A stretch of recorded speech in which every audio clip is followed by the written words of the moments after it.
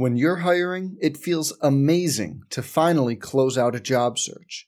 But what if you could get rid of the search and just match? You can with Indeed. If you need to hire, you need Indeed. Indeed is your matching and hiring platform. With over 350 million global monthly visitors, according to Indeed data, and a matching engine that helps you find quality candidates fast. Ditch the busy work. Use Indeed for scheduling, screening, and messaging so you can connect with candidates faster. And Indeed doesn't just help you hire faster. 93% of employers agree Indeed delivers the highest quality matches compared to other job sites, according to a recent Indeed survey. Leveraging over 140 million qualifications and preferences every day, Indeed's matching engine is constantly learning from your preferences, so the more you use Indeed, the better it gets. Join more than 3.5 million businesses worldwide that use Indeed to hire great talent fast. And listeners of this show will get a $75 sponsored job credit to get your jobs more visibility at Indeed.com/Blue Wire. Just go to Indeed.com/Blue Wire right now and support our show by saying you heard about Indeed on this podcast. Indeed.com/Blue Wire. Terms and conditions apply. Need to hire? You need Indeed. The Go Huskies podcast is presented by Airvan Moving, the official mover of Husky Athletics and your next move. Some people just know the best rate for you is a rate based on you with Allstate. Not one based on Carol. She's more focused on hitting a high note than the car in front of her. Why pay a rate based on anyone else? Get one based on you with DriveWise from Allstate. Not available in Alaska or California, subject to terms and conditions. Rates are determined by several factors, which vary by state. In some states, participation in DriveWise allows Allstate to use your driving data for purposes of rating. While in some states, your rate could increase with high-risk driving. Generally, safer drivers will save with DriveWise. Allstate Fire and Casualty Insurance Company and affiliates, Northbrook, Illinois. The Go Huskies podcast is presented by UW Medicine. Husky athletes get the very best care at UW Medicine. And it's the same expert care that everybody can get at over 270 clinics throughout the region. UW Medicine, a higher degree of healthcare. I feel like I'm going to get a sunburn from the lights. No, it's like the heater at my house. Right. Shoot. Do you think that you guys can play like the same way that you played last year when you have these sort of totally new team and especially that front line? I think so. I think obviously we've lost a lot of experience. That's always going to be an issue, but we have a system. We've got a lot of players that have been in that system. Obviously not with a lot of experience, but they've had a year. Some guys have had 2, some guys have had 3, and so it's just getting the young guys some more experience at that. And we're going to have some tough challenges early to be able to see how that goes. But the one thing is we do have a system of how we want to play, and the guys have been doing really well learning it. Hey, and just how is the zone different this year when you have so much length? The zone's different because when you can hold hands and you can go from sideline to sideline, that's a lot of coverage. Now it goes back to understanding it and being in situations. And that's where, last year from Dom and David and Matisse and Jenny, you get through all those different experiences, late clocks, pressure, that experience comes into play. And so, but the length is there.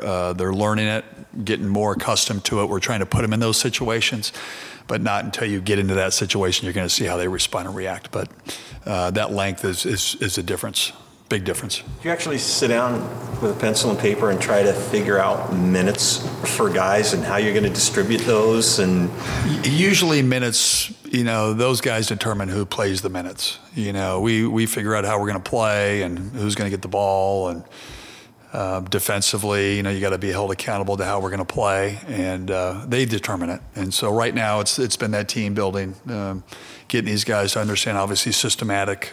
We've had more one-on-one conversations to let everybody understand what we expect of them and their roles.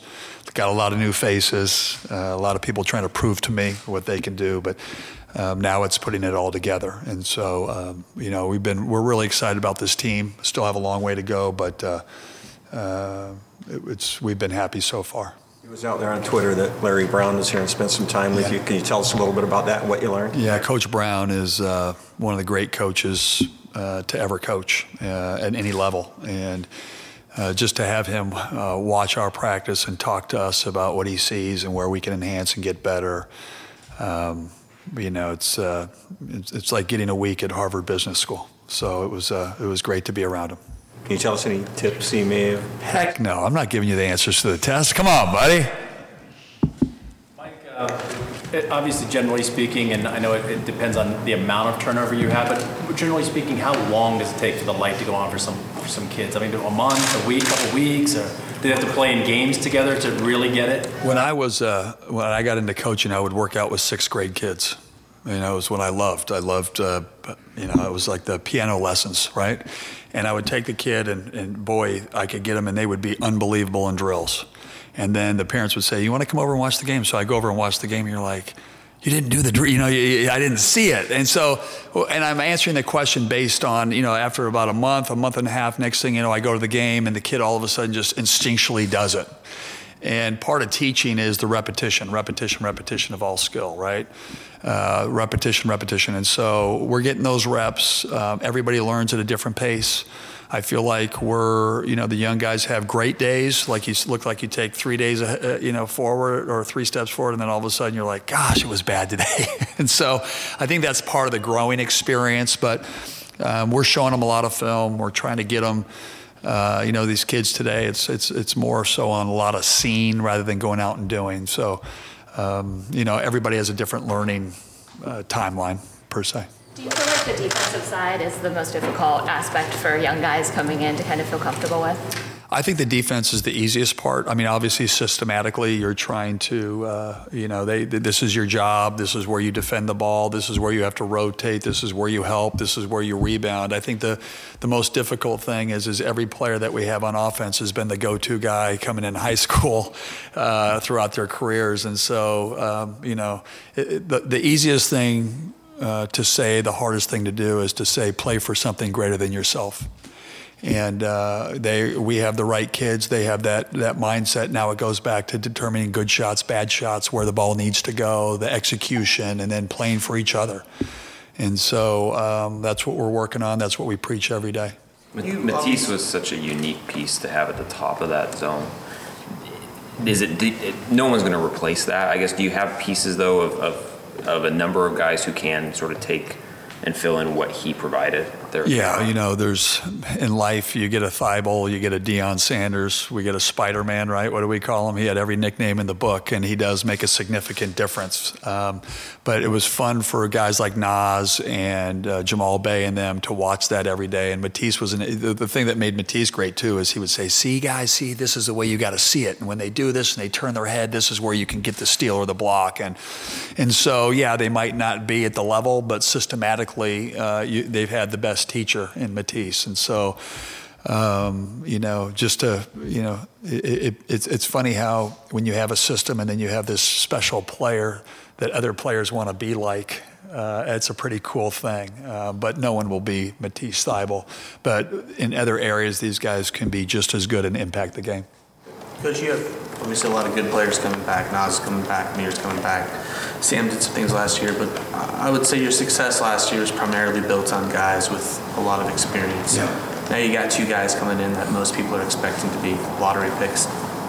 Do you coach differently? How does that dynamic change the way you approach things or the way your team plays? I don't necessarily coach differently. I don't think that's going to be that won't be a problem. I think the biggest thing is we're just going to have young guys. It reminds me a lot of year one. When we first took over. First, you had to get them to believe in what you were doing. I think having the success that we've had and having the upperclassmen, the Hamirs and the Nazes and the Sammys, talking about these guys, about what that zone can do, having the National Defensive Player of the Year, it's been exciting. So we're way ahead of schedule that way, like when we first took over. And I think the greatest thing is we've got incredible kids. We've got kids that come to work every day. The culture's a lot stronger in going into year 3 than it was in year 1. But it's been led by a group of guys, like you mentioned, the seniors that left and Jalen. And so I think we also have a lot of guys that are excited to prove themselves. We have some guys that redshirted last year that are pretty darn good that no one even knows exists. They're talking about all these other guys, and they're like, who's that guy? I like him. Or who's that guy with a 7'6" wingspan who he didn't even get on the court last year. And so we've got a lot of talent. We've got a lot of guys that have already had a year in the system that no one's really seen. So, it will be some challenges, but we're excited for that. Have you put any thought in just that the philosophy, and you see teams like Michigan State who don't really have a lot of one-and-dones, who get to the Final Four constantly. Gonzaga put out a couple, but they're not, the lottery pick guys. And then there's the Dukes and the North Carolinas of the world. Have you put much thought into whether one philosophy is better than another or anything like that? I think the biggest thing is we're looking for the right guys. One and done, two and done, three and done, four and done, five and done, red shirt and done. I don't know what it is. I just think at the end of the day, you got to have guys that are willing to buy into how you're going to play, your culture, and believe in being a student athlete, regardless if it's one. Where I was before, we had multiple players you never thought were going to be one and done, and next thing you know, they're one and done. You thought they'd be 3 and 4 years. The key in this thing, and Coach Pete always talks about OKGs. You're trying to get the right guys. That want to play for something greater than yourself, that are winners. They want to play in a system. They want to go to a great university. They want to be part of something special. They want the forever piece. And I think we've got that. I'm so excited for these guys. We're not in the one-and-done model. We're in getting the right guy model, and we're excited about this team. Of all the returning guys, who's made the biggest jump, would you say, in the offseason? Well, I thought in Italy when we were there, I was really excited. I thought Nate Roberts, the guy who redshirted last year, was just a guy, brings incredible energy, probably, if not, one of the top 2 or 3 rebounders on the team, if not the best. Offensive rebounding is all over the place. He's gotten bigger. He's 6'10". He looks like Dwight Howard after he gets out of the weight room. Very excited about him. And, Jamal Bay started really playing well at the end of last year. He hadn't played a lot, and he played in all the big games and really impacted the game. You started seeing his confidence soar and his knowledge of the system soar. But, those 2 guys, were, really, really excited about their growth. Coach, with all the extra length, what does that allow you to do differently this season that maybe you couldn't get away with last year? Well, I think the biggest thing is, when we first got the job, we were a lot, 6'7" at the center, 6'3" at the back, but those guys did a tremendous job. We kind of had to mold it a little bit differently, like a piece of clay. It wasn't traditional. We had to really scout out of it.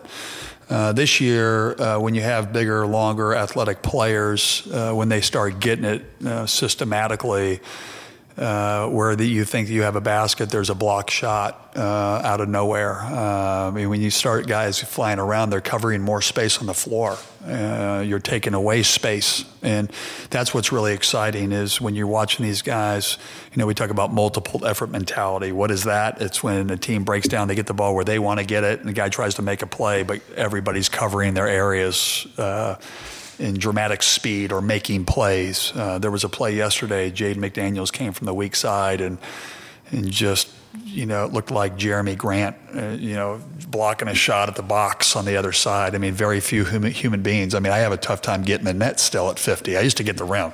But this guy's coming over and just making this play, and that's what playmakers do. Still, they're young and they're learning it, but when you start to see plays like that, those are, game-changing type plays. For a player like Naz, what does a step forward look like for him? Well, if you look at Naz, even if you go by his points per minute and production by per minute, it was equivalent, probably in between what Matisse and Jalen were doing. And so now it goes back to he's playing. And so you can almost chalk it up to, what his points per minute is at 12, is at 15, is at 17 with the ability to have big games. And Naz is an elite player. He's a guy I can see he's taken a dramatic step forward. He's been really good in practice.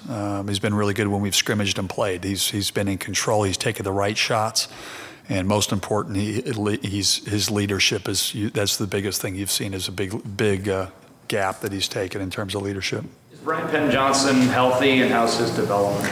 He's another guy. I mentioned about Jamal and Nate. He's a guy. He shows signs of just could be dominant. He's really improved his offensive game in a lot of ways. He's developed his foul shot. Now if he gets fouled, he can go up there and make it. Really proud of him. We need him to be that that guy who rim protects. With our length and athleticism, we'll be able to expand a little bit further out in the perimeter, and need that guy to be the guy we think he can be, which is an incredible defensive player, change the game.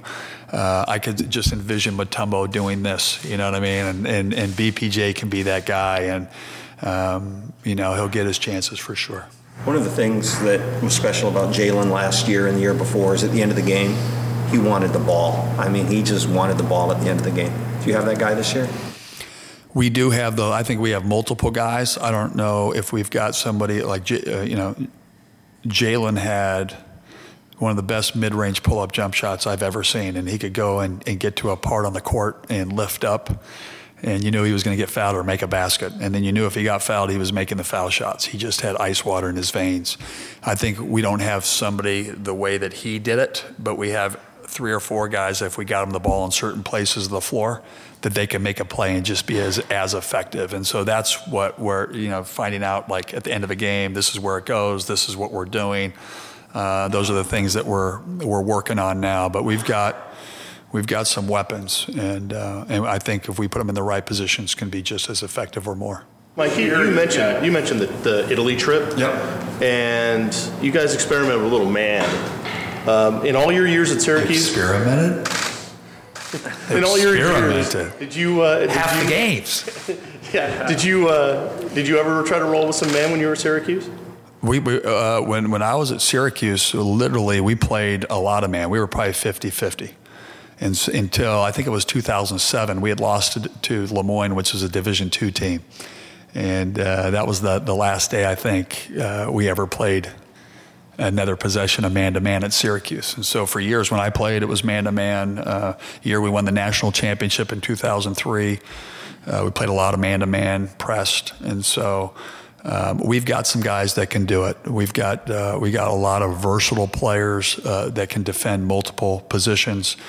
One of our things is always moving forward, part culturally. And so, it would be great to have an off-speed pitch, something that we could go to and have a team out there that could really execute at a high level. And it's like anything, you're trying to, see if you've got different weapons, different ways to play that can change a game. And we've got some stuff that we've been packing in a suitcase over here. It's pretty good. And ever since you got here, you've talked about coaching with your gut, whether it's the rotations or mixing up defense. Sure. Is that another thing where you just feel it and all of a sudden it's time to go? I hate to be throwing our culture out there, but be comfortable being uncomfortable. And so you get comfortable in a certain way, and I've got to be able to have the faith that to be able to go out there and try new things. That's how programs grow. I think we have, it's all about personnel. How can this personnel win?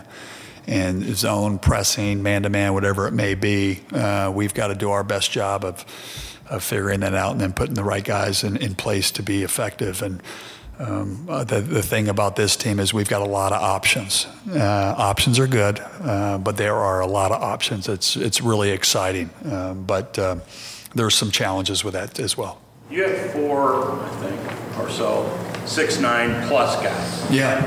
Physically tall guys.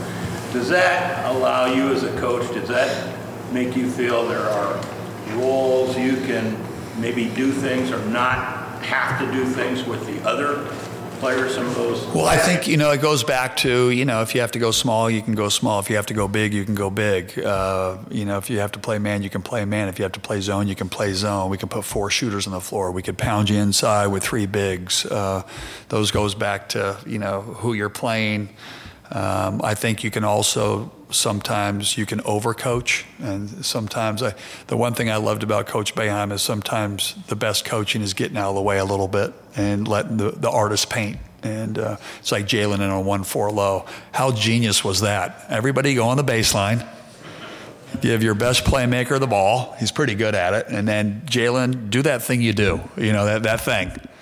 And so we don't want to overcomplicate it. We want to simplify it.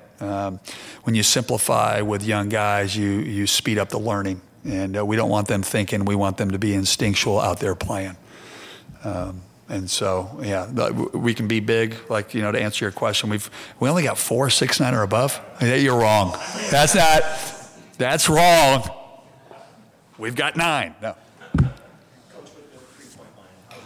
Offensively and defensively. Well, our experience with the three-point line, we played Boise State and NIT. They experimented the rule, and the first half they were 1 for 13 from the three-point line, I think, or 1 for 12, 1 for 11, something in that category. For great shooters, I don't think it matters. I think for, average shooters like myself, that little distance makes a big difference. And that's where our length also to defend that deep, that's where length matters. And but I think for the most part, if you look at the analytics behind it, you'll know it'll be probably throughout the country will go down 1.5% from shooting percentages, probably across the country. But obviously that type of stuff helps us. Does it make a difference? Defensively, we take pride in defending the three-point line, and so when you got to make teams move further out, and we can still be as effective because we're longer and more athletic, then I think it definitely benefits us defensively. You as coach before the one and done rule was implemented, from a big picture standpoint, how much has it changed the game then to now, both not just from playing style, but also managing the roster and managing recruiting? What was that question? I apologize. About the one and done rule.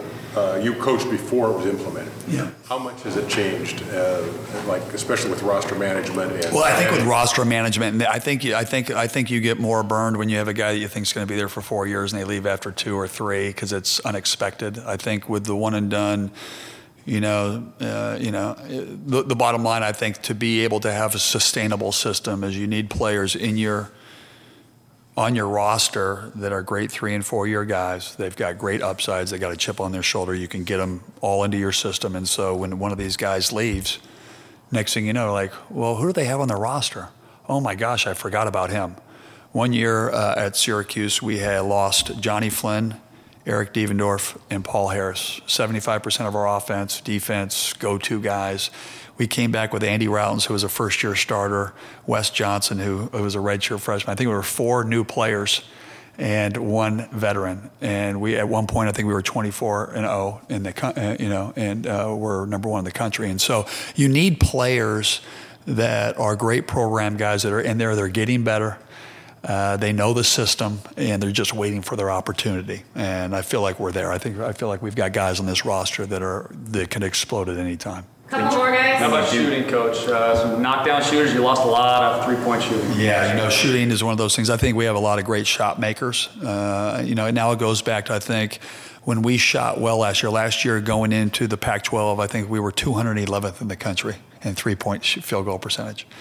And, David got hot in that, 12 game. We won 12 games in a row, or maybe it was 2 games before we went into Pac-12.